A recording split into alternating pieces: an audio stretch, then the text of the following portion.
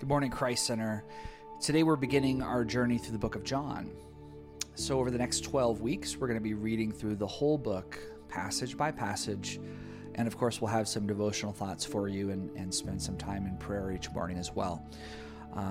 We will be reading from the English Standard Version, the ESV, because that's probably the most widely used version today and the most accessible. So if you don't have a physical copy of the ESV, you can find it free on pretty much any Bible app out there, or you can just listen along while we read aloud.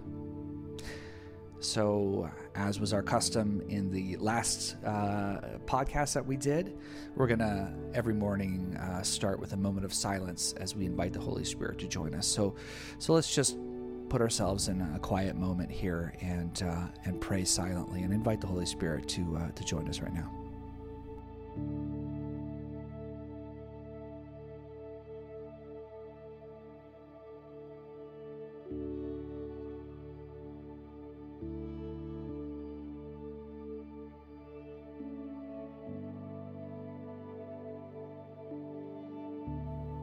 This is Carly Davis.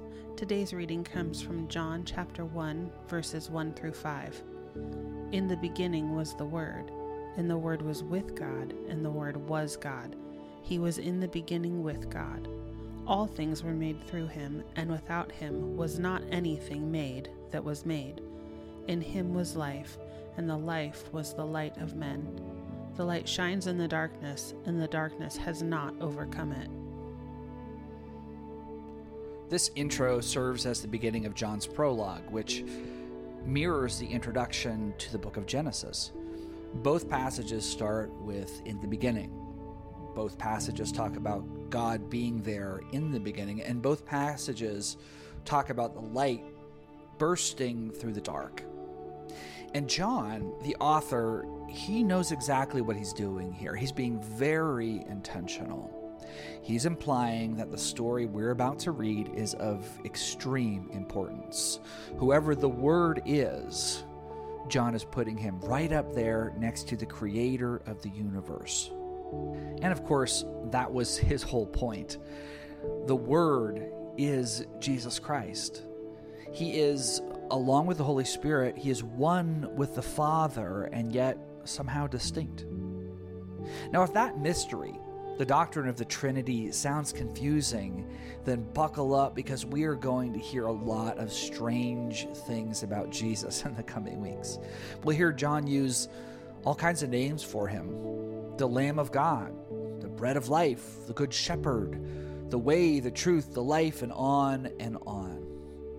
We'll hear his sage wisdom, and we'll watch as he displays mystifying signs before the crowds. And of course, in the end, we'll see the greatest sign of all, his resurrection from the dead. But before all that, the very first thing John calls Jesus is the Word, which was a term people used in that day to describe the hidden mystical order and purpose of the universe. People knew there was something behind the veil of creation, but philosophers always assumed it was an impersonal force. John says no. The Word, the logos as it is in Greek, the reason for life itself, John says, is a person, and his name is Jesus Christ. This morning, as we begin this journey through John, let's commit ourselves to getting to know him better. This Word made flesh, this magnificent Messiah, this King who calls us friend. Let's pray. Thank you, Jesus, for making yourself known to us in this book. May we learn how to make you the center of every part of our lives. Amen. Thanks, guys. We will see you tomorrow.